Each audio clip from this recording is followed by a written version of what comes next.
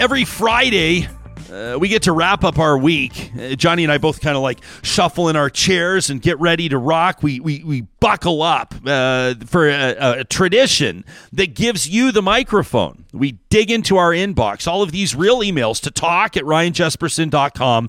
It's a tradition that by now you know we call Trash Talk. All right, on behalf of Local Environmental Services, this one from Nellie, who says, I understand that the current political landscape in Alberta has so many very important issues that need to be discussed at length. I feel like we're living, quite frankly, in a massive political shitstorm. But as a teacher and a parent of 4 young kids, public education is still at the top of my list of concerns relating to this upcoming election. I'm wondering, Ryan, if we can maybe touch on this. Please ensure that you're using your platform to keep education as a major election issue. I've been participating in roundtable discussions about curriculum. I've been speaking to school board trustees about class sizes. I've written the Minister of Education multiple times, and quite frankly, it feels hopeless. People don't seem to care, and people won't care unless their own child falls behind or completely falls through the cracks. I'm so very tired of hearing it all fall on the backs of teachers. The Alberta Teachers Association completed a survey of teachers in the province, class sizes, complexities,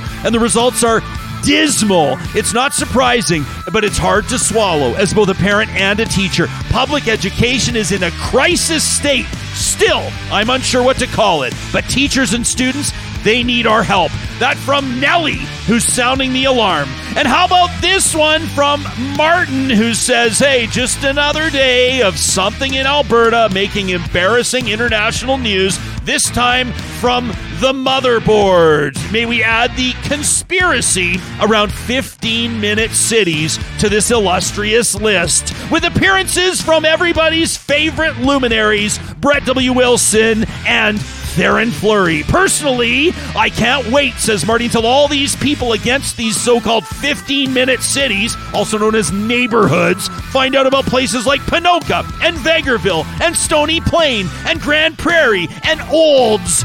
The horror they will experience when they find out that 15-minute communities exist all over rural Alberta. They're everywhere. They're surrounded. There is no safe place left for them to go. Who knew people could be so outraged over a conference, the World Economic Forum? Anybody that's been to a conference can tell you how boring they can be. Meantime, a person falling fast into conspiracy theories, and who conspiracy theorists gravitate to more and more, anybody who still trusts the media, apparently, is some sort of a fool. Elon Musk recently gave a talk at something called the World Government Summit. If ever there was a big flashing neon sign of a name for these conspiracy theorists to grab onto, it would be World Government Summit.